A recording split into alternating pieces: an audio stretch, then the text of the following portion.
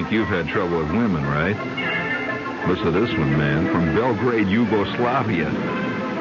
While fleeing a woman who got angry with him at dinner,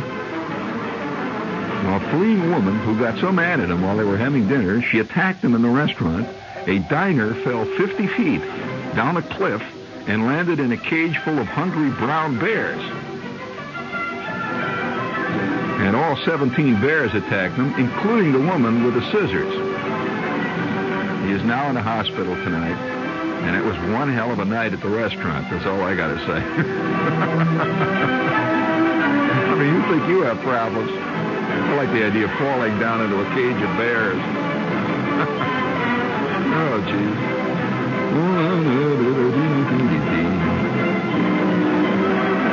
Yeah, I think...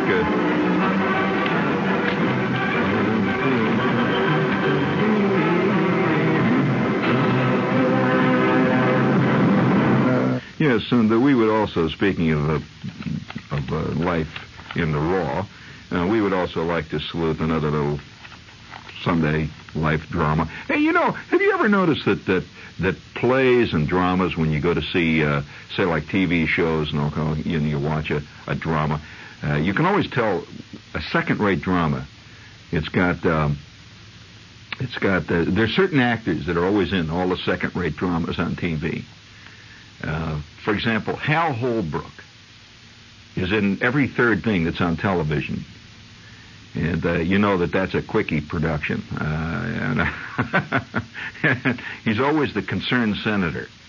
But yeah, that's right. Cloris Leachman is in a lot of them, too.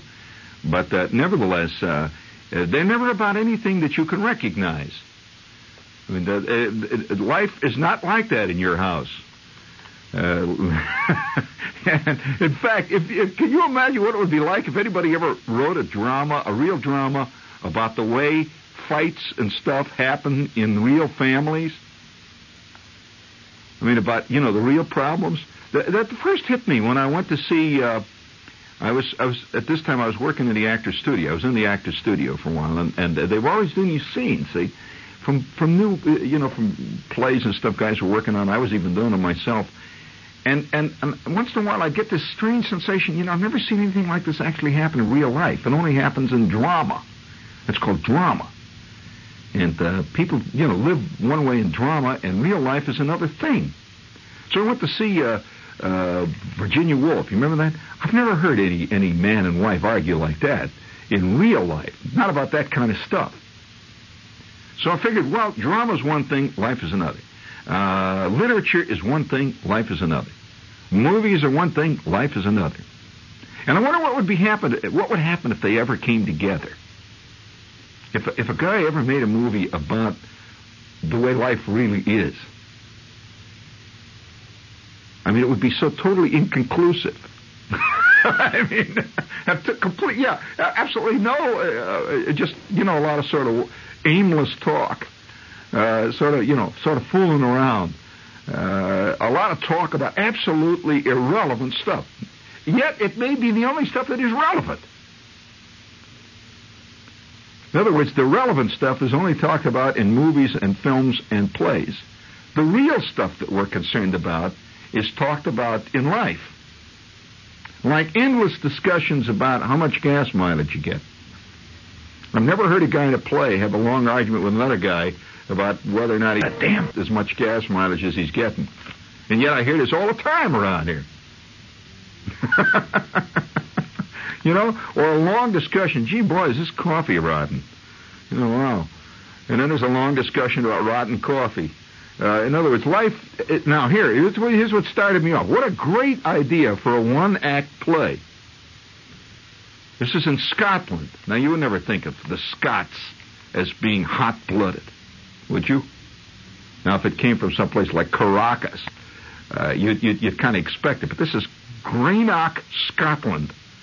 A man who set fire to his father's house and burned to the ground told police investigators he did it because his father and brother had beaten him in dominoes.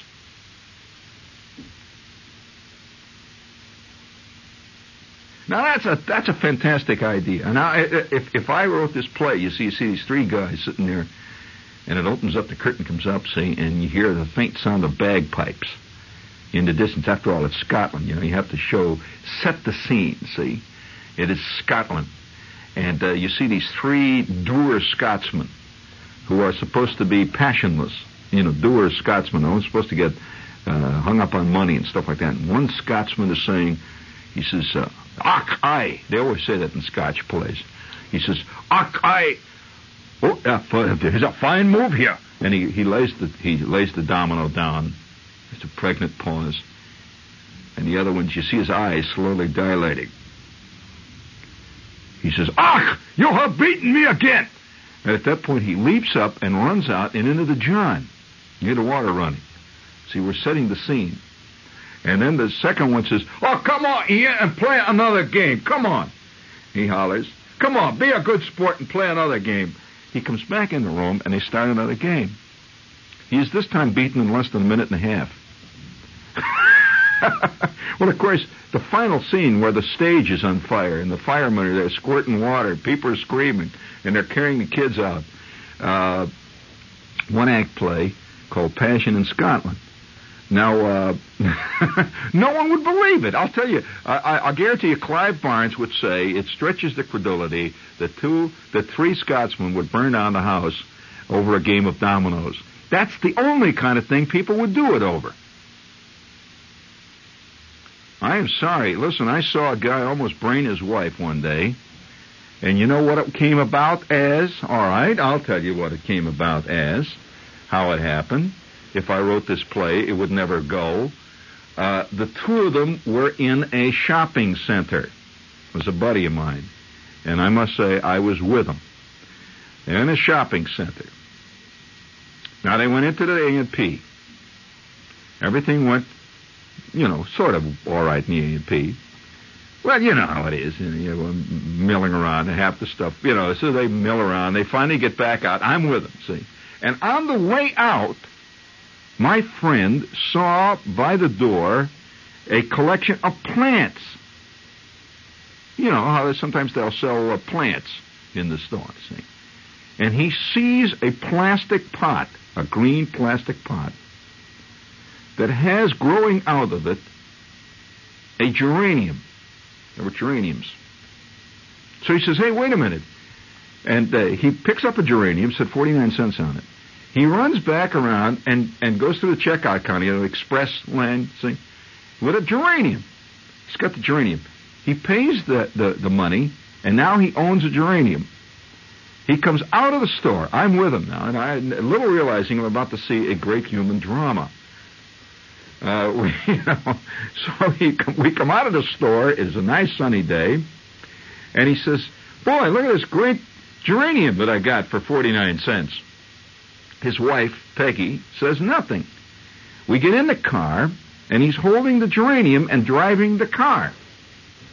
Somehow, this geranium really got him. Now, why a geranium got to this guy at this particular moment in life, I do not know. Any more than I can tell you this is probably a Scotsman who ordinarily is fairly logical. Why he finally blew his stack over a game of dominoes, burnt the house down, is difficult to explain. It was the domino syndrome. Well, my friend was going through a very difficult problem, which they call in fact, it's been long since identified by psychologists as the geranium trauma. He was going through the first stages of the geranium trauma, which incidentally involve falling in love with a geranium. You have to, for some reason or other, find yourself totally involved in geranium. So he picked it up. He was holding it in the front seat. And they're driving along, and they come to a stoplight. I'm sitting in the back seat, right? We come to a stoplight, and he is sitting there looking at the geranium, talking about the geranium, and discussing the geranium. Now, you know how the geraniums smell? They have a kind of a bad smell, actually. They don't smell very good. There's a kind of a sharp, acrid smell. I can smell a geranium right now. I can imagine the smell. It's a curious, it's a smell. It's a little like mold. And he's got, maybe this is part of it. He's got the geranium in his hand. We're sitting there talking. And his wife is not saying much. She's just looking at the geranium. his foot slips off the clutch. While talking about the geranium, his car lurches forward and hits the car ahead of us. It just went clunk, into the trunk. His geranium flies up. He's got the geranium. He gets out of the car holding the geranium. The other guy gets out of his car, and they're both standing there looking at the trunk, and they're milling around. You see the guys with the driver's licenses out. Little did I realize that I was in the middle of what was going to be an escalating drama. He is standing out there with the geranium. A cop walks over, looks at the guy with the geranium. There's a lot of talk going on. And finally, Peggy gets out of the front seat. She says, I'm going to go over and see what's happening. I said, better stay out of it, Peggy. She says, no, I'm going to see what's happening. Looks like George is having problems. So she walks over to what's going on over there. I see him talking. Well, now they all come back into the car. We sit, I'm sitting in the back seat. George sits down in the front seat with his geranium. Peggy sits over by the door. The car starts again. We start moving. After they have exchanged insurance numbers and all that jazz. And Peggy is now different. She says, oh, you don't know how stupid you look sitting there with that geranium. He says, what do you mean, stupid? Are you going to try to tell me it was because of this geranium that we had that problem back there? She said, I can't stand geraniums. Well, I will quickly delete the more painful episodes that occurred on the way home, and I was again a witness. I don't have to tell you that exactly 3 months later, I was testifying in a court. Yes, it got the divorce. She tried to stab him with an ice pick. Her mother threw the geranium out down the air shaft. That broke the camel's back. He kicked her out that night. And I wound up testifying in a court. Now, that would be a great one-act drama. the family that broke up over the geranium. And nobody would believe it. And, so I say that what is believable is generally that which happens, only in dramas. What is unbelievable is what happens to us. Well, no, nobody believes life. I mean, really. And you have to write things. You have to write things in a very elliptical way. You cannot write the fact that they separated over geranium. I saw one time an entire neighborhood battle break out between about 18 families over a tire patch. That a guy put his tire on the back of the house on the porch. He was patching his tire. You ever see anybody vulcanize a tire? With the tire patch thing? And he's putting a tire patch on there, see? And he lets it dry. He takes the inner tube and puts it on the back porch, and a kid from next door came over and pulled the patch off. Well, one thing led to the next. Dogs were barking. People's houses were burning. The police came. Well, I'll tell you, speaking of great moments in cars, I think cars play a great role in our lives that we never even discuss.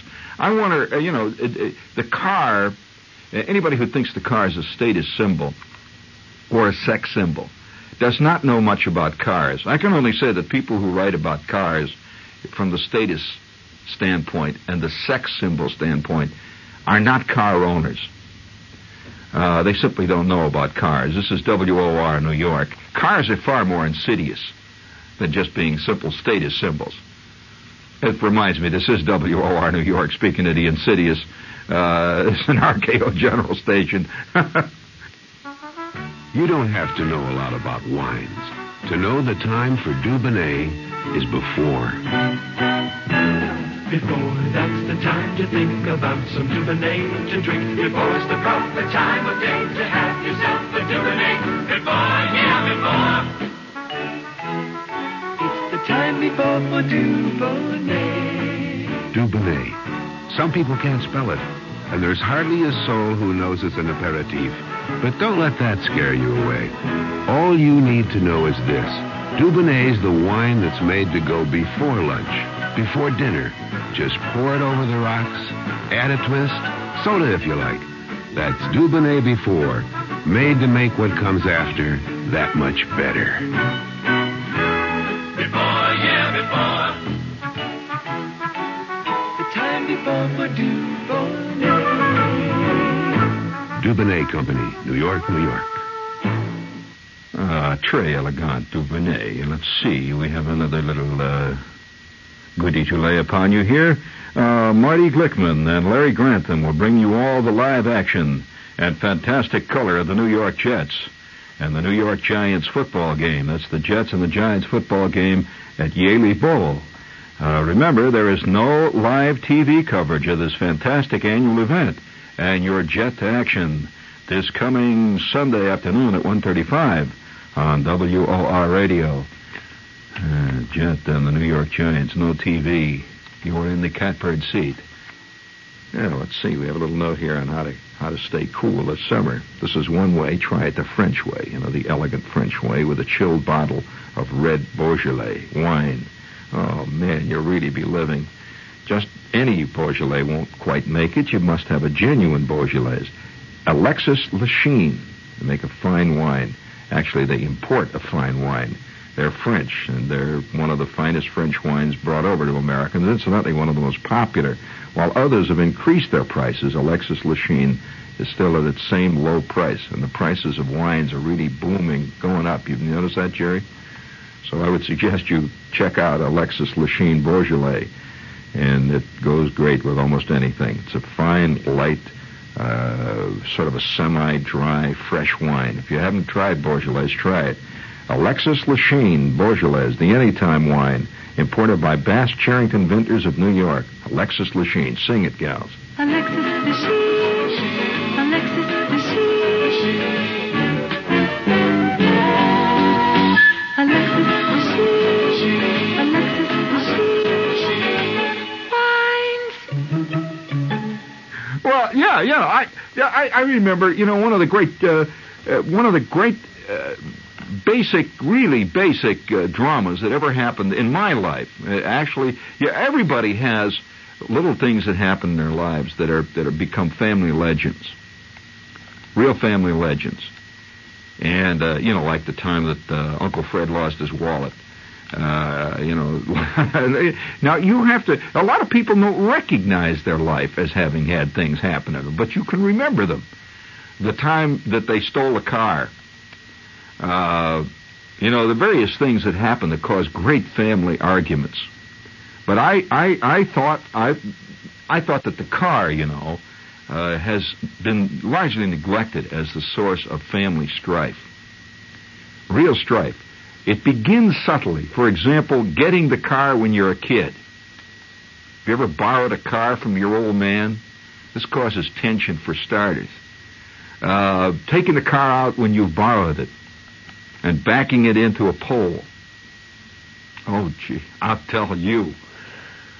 One of the worst things that ever happened to me in my life. I was 16. I had just gotten my driver's license, and I was driving the car. That's about the fourth time that my old man let me have his Pontiac. In solo, it was in solo flight. I am driving. I'm driving along, and I went through, absolutely, totally legal. I drove through a green light quite slowly. I was just learning, really. I was just, beginning to feel my oats as a driver, and I go through this green light, and a guy comes right through the red light and clobbers the back of the Pontiac and flattens the back fender right up against the wheel. It wouldn't even go. It was squealing.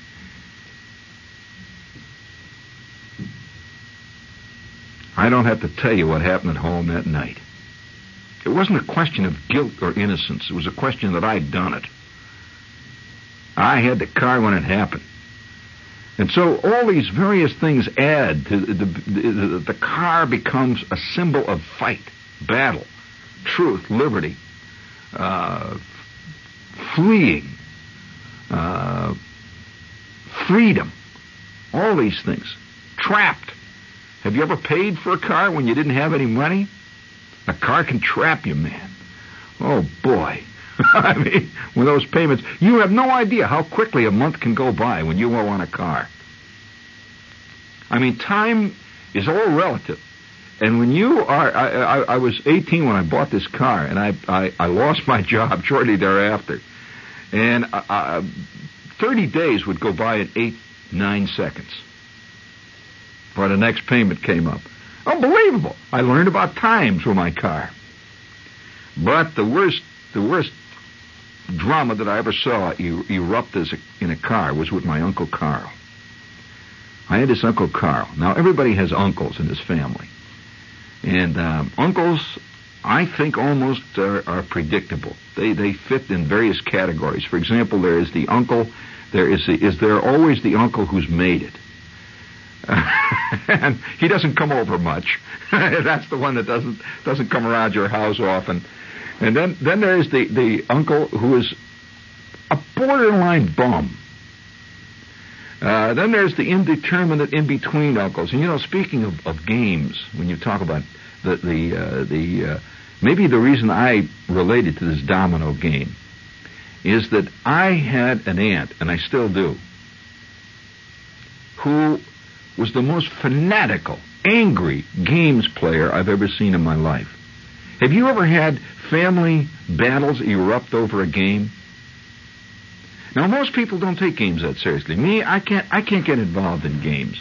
I've always wondered about the people who are these, quote, celebrity panelists on these daytime celebrity-type games.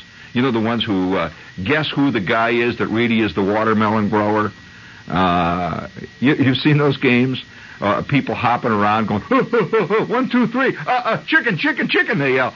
Oh, come on. I mean, and there's a whole group of people. Apparently, Kitty. Who is Kitty Carlisle? Apparently, she takes these games seriously. She's on all those things. I mean, a grown-up woman who likes to guess who is the real watermelon grower. Bill Cullen. He's another one. He's on all those. Tom Poston. These are all called, quote, celebrities. You don't know what they do except appear on games called celebrities. They don't do anything outside of that. I sit around and guess who the real second story man is. Who's the real bank robber? Well, the real bank robbers stand up, and they all guess. Some people believe in games, others don't. Well, my Aunt Teresa, fantastic. Everybody has an aunt. At least I always like to think that everybody has an aunt who is a borderline nut. Well, my Aunt Teresa, and I hate to admit this, but my Aunt Teresa was so legendary in our family that there were 5 daughters. My mother had 4 sisters, and this was one of them. And that whenever there was a family Sunday, when everybody was going over to Uncle Carl's house or my grandma's house, the check would be made. Is Teresa going to be there? Because if she was going to be there was only one way this could end. And it always ended the same way. Have you ever been involved in giant family yellings? Well, we would all be sitting around in the I'm a little kid. I'm about 7, see. My brother's about 6. My cousin Buddy is always there. My cousin Merle, my cousin Arlene, the whole crowd is all there. It's a Sunday afternoon. And the door would open. She would always come late. The door would open, and in would come Aunt Teresa, who was vaguely shaped like a bowling pin. She would come in, and she had these big black-rimmed glasses. She would come walking in, and she would start out fairly nice. She'd say, "Everybody's here. Oh yes, I brought potato salad," and everyone would say, "Yes, that's great." My uncle, my grandfather, and 4 or 5 cousins would be in the kitchen playing pinochle. They played pinochle all the time. And this is a typical Sunday afternoon, boring as hell. Oh God, when you're a kid and you're hauled into a thing like that, it's fantastically boring. And back home, kids were doing real stuff like playing ball and all. And here I am hanging around my grandmother's house, and they're playing pinochle. And we would wait for the great action to begin. And it would start right. Yeah, we would wait. Me and my cousin Buddy would actually watch for it, and my kid brother, we'd wait for it. And you'd hear them in there playing pinochle or playing cards. And the women would be playing pinochle. Or no, they'd play bingo. You ever seen women play bingo with that bell? And they keep hollering bingo, and they ding, ding, ding, ding. My Aunt Teresa would be playing with my Aunt Kate and my Aunt Min. She would be playing with my mother and my grandmother, and the men are playing pinochle. The rest of us are just sitting around waiting for the real game to begin. The kids, we are waiting. And we would exchange information, back and forth. They're running out of bridge mix. Stuff like, and we used to go out once in a while in the middle of this Sunday afternoon. Everybody spent Sunday afternoons with the relatives. We used to go downstairs, quote, we would have to go to the store to get butter or something like that. See, they'd send me and Buddy and Arlene down to the store to get butter. Well, that was a great moment of freedom. See, we'd get out on the street. This was all in Chicago, in case you're interested. All in Chicago. We'd go down on the street in Chicago. And we'd stretch that getting butter out like for 2 hours. I mean, just to stay out of that damn house. And finally, we'd have to get back because we know it's going to be dinner time, see. And already the action has begun to develop. My Aunt Teresa is now playing bingo silently.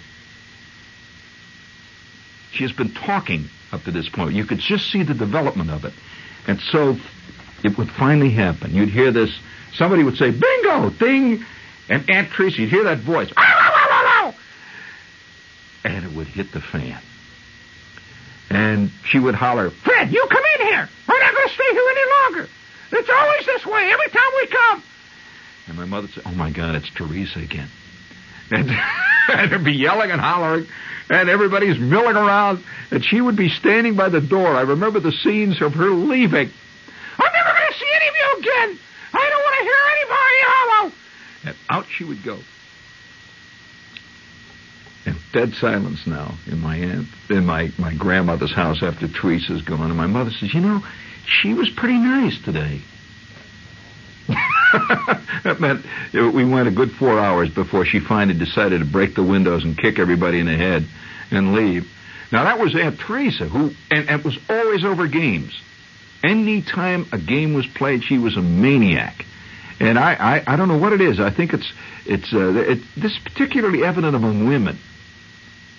Now, I'm not being anti-woman or chauvinist, but I've seen women get angrier about games than men ever get. Can you imagine how it would be if women played professional football?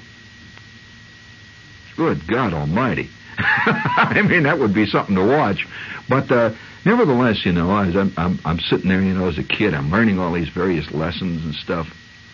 And then I had this other aunt, Aunt Kate, who would answer every problem with a slogan. She would say things like, Jeannie, a penny saved is a penny earned. I'm on my way down to get some candy. I said, what do you mean? She said, well, you should look before you leap. Look before you leap, I'm going down to get bubble gum. And then she would say things like, a fool and his money are soon parted. And that was another type of man. Incidentally, speaking of cliches, again, this has to apply. The world of cliches is getting more and more with us today. I don't know why I'm attuned to cliches, but there's a real thing going on. And one of our listeners the other night, he says, Shepherd, he says, some people collect stamps, other people collect rare coins. He says, some guys collect women. He says, that can be an exciting hobby, I tell you. I agree, that is. A friend of mine did that for a long time. After that, you generally find yourself collecting summonses and stuff, too. It eventually results in other things, like gunfire. He shows his scars once in a while where various husbands got him. But that's right, I'm not kidding you. his proudest possession is a scar on his right side that he got from a husband who stuck him with a knife sharpener. And he discusses this as if, it's a battle wound. And, it's all part of it. It's a status symbol. But he says, I collect old slogans. And he sent me a whole list of them. You have any? Give me some nice old slogan. Yeah, I want that first one. I want some old slogan music. Now listen carefully to the kind of stuff that many people direct their lives to. I mean, I'm talking about old slogans. Now wait. Now before you do this, I want to say something here. George Ade, who was a fine writer at one point in America, made an interesting point in one of his stories. He says the more experience you have with life, the more you realize that many of the old dogmatic slogans like "look before you leap" are actually true. Do you buy that or not, Barney? Do you, Jerry? How about you guys? Well, no, I mean seriously. Do you really, or do they sound now? Here, I'm going to read a whole series of old. They're not really slogans. They're actually a turn of the century witticisms about life, aphorisms. You know, people don't write that way anymore. You're never going to find Norman Mailer writing an aphorism about life, like, look before you leap, and it's quoted forever. After it says Mailer. People don't write in the aphoristic terms any longer. In other words, one little line that capsulizes a whole area of human experience, human knowledge. That isn't done anymore. And all of these were written before 1900 or about 1900. Listen carefully. Oh, give me a little music. Yeah, that's aphoristic music. In fact, I'll tell you what you do. Take that one off and give me the other LP. Take that one off. The other one may be even better. Just stop it. Yeah, that's better. All right, here's the first one. See if you can apply this to your life. There are some minds who are so small that it would certainly ruin the eyes to read them. That was turn of the century witticism. Although this is not a bad one. To most people, a savage nation is one that doesn't wear uncomfortable clothes. I don't know. By the way, this one really applies to Watergate. Many a man dodging a trolley car has been run over by an automobile. Now that does apply to Watergate. In order to preserve an unspotted reputation, you've got to look out that nobody spots you. Oh, God. The automobile is the rich man's wine and the poor man's chaser. My theory about the mosquito is that he has humanity stung, going and coming. Oh, God, these are awful. Life ain't in holding a good hand. It's in playing a poor hand well. Hey, that's hold that. Let's stop at that one right there. Life ain't in holding a good hand, but in playing a poor hand well. Now, almost everybody gets dealt a poor hand in life. Listen to this one. There isn't any such thing as being your own boss in this world unless you're a tramp. And then there's the constable. The only animal which the Bible calls patient is an ass. And that's both good doctrine and good natural history. The man who cannot tell a lie is not half so rare as he who does not always insist on blurting out the truth. That applies to a lot of guys in the Watergate hearings. In other words, it's a lot easier to find a guy who can't tell a lie, but the rarer guy is one who does not always insist on blurting out the truth. Blabbing.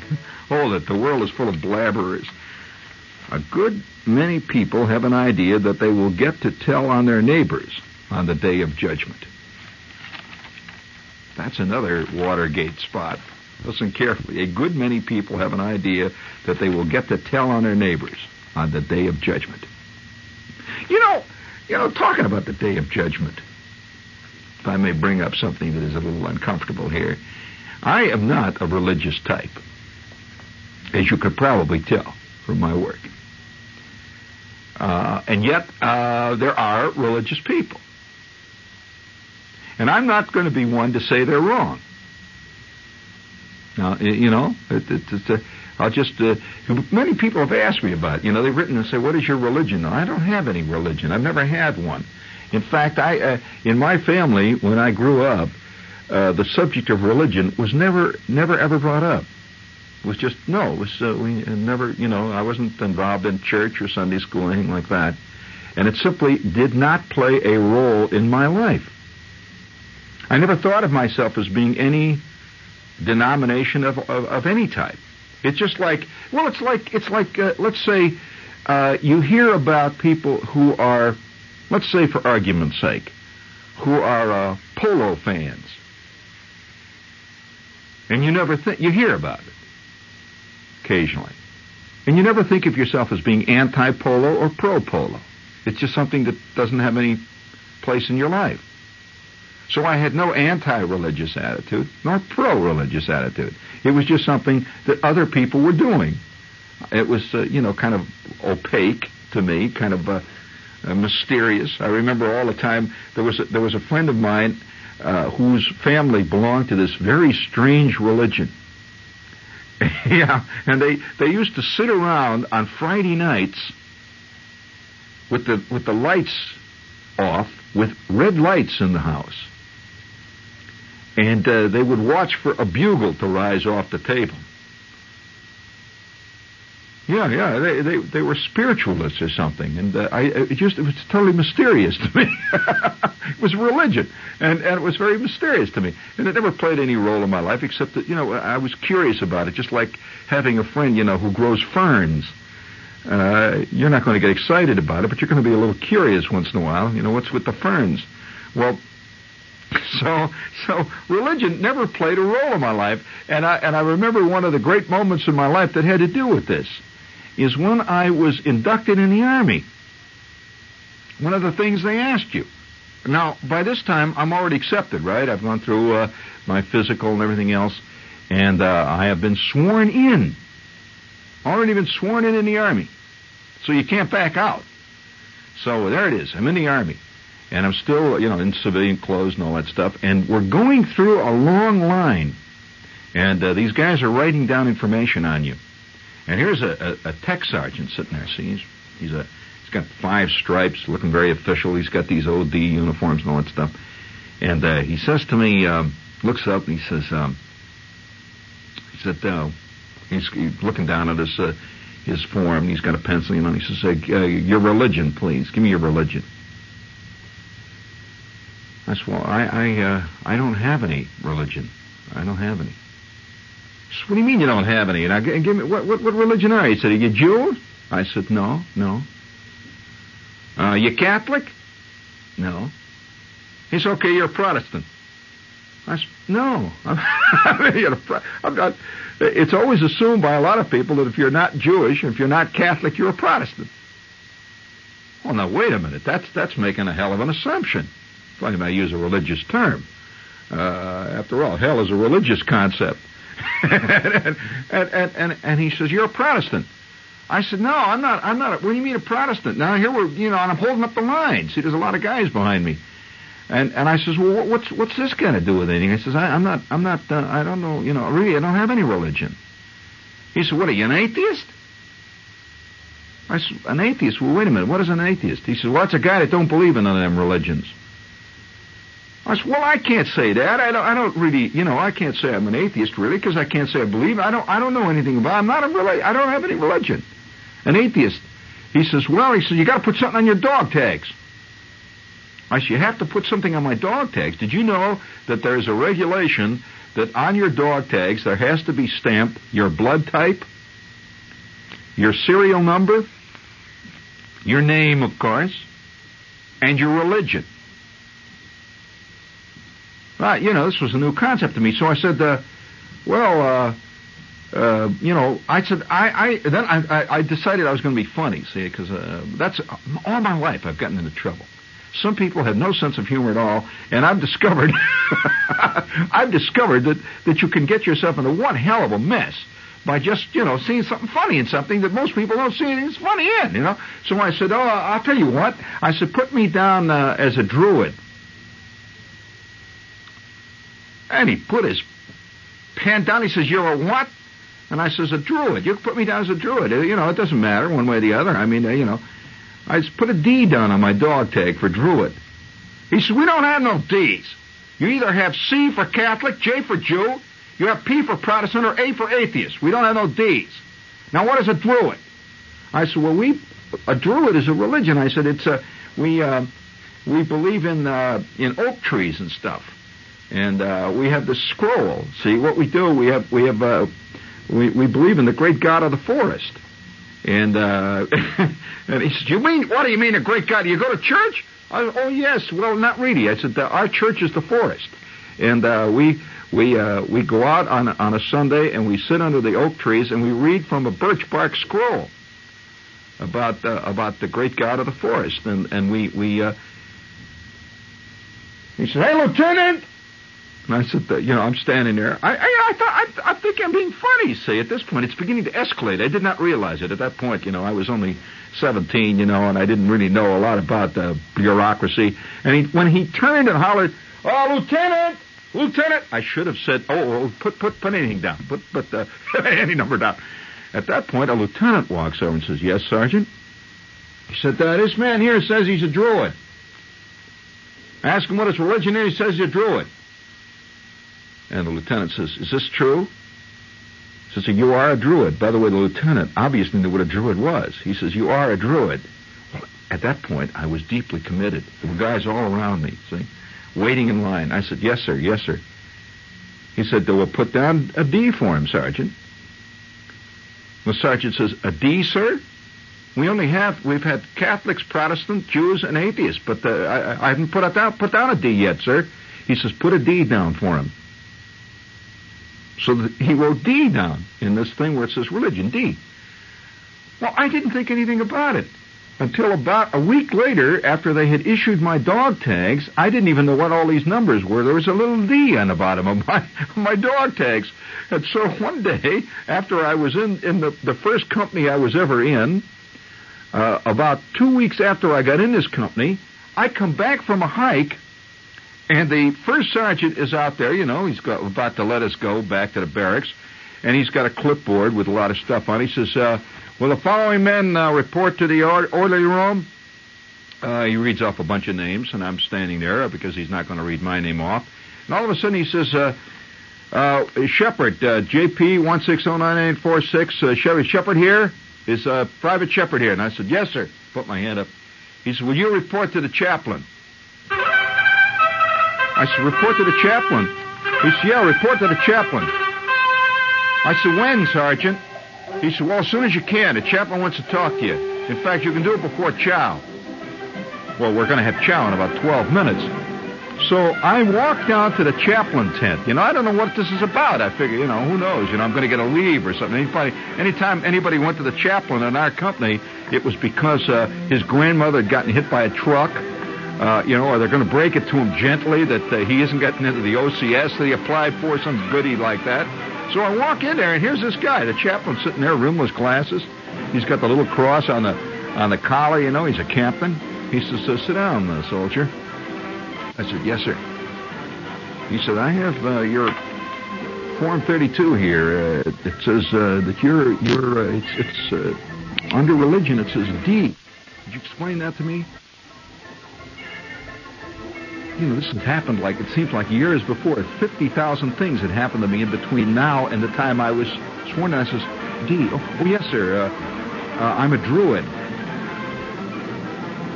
He says, you're a druid? I said, yes, I'm a druid. He says, well, I'm curious. He says, what church do you attend? I said, well, we druids don't attend church, sir. He says, I've studied you in theology. He says, I'd really like to talk to you about your religion. He was fascinated. He says, we've studied you in theology, Druidism is a very interesting religion. I said, yes, sir. I knew not a damn thing about druids. And he said, I'd like to spend some time discussing it with you. I said, yes, sir. 2 days later, I was transferred. I might add, I'm probably the only registered druid in the history of the contemporary army.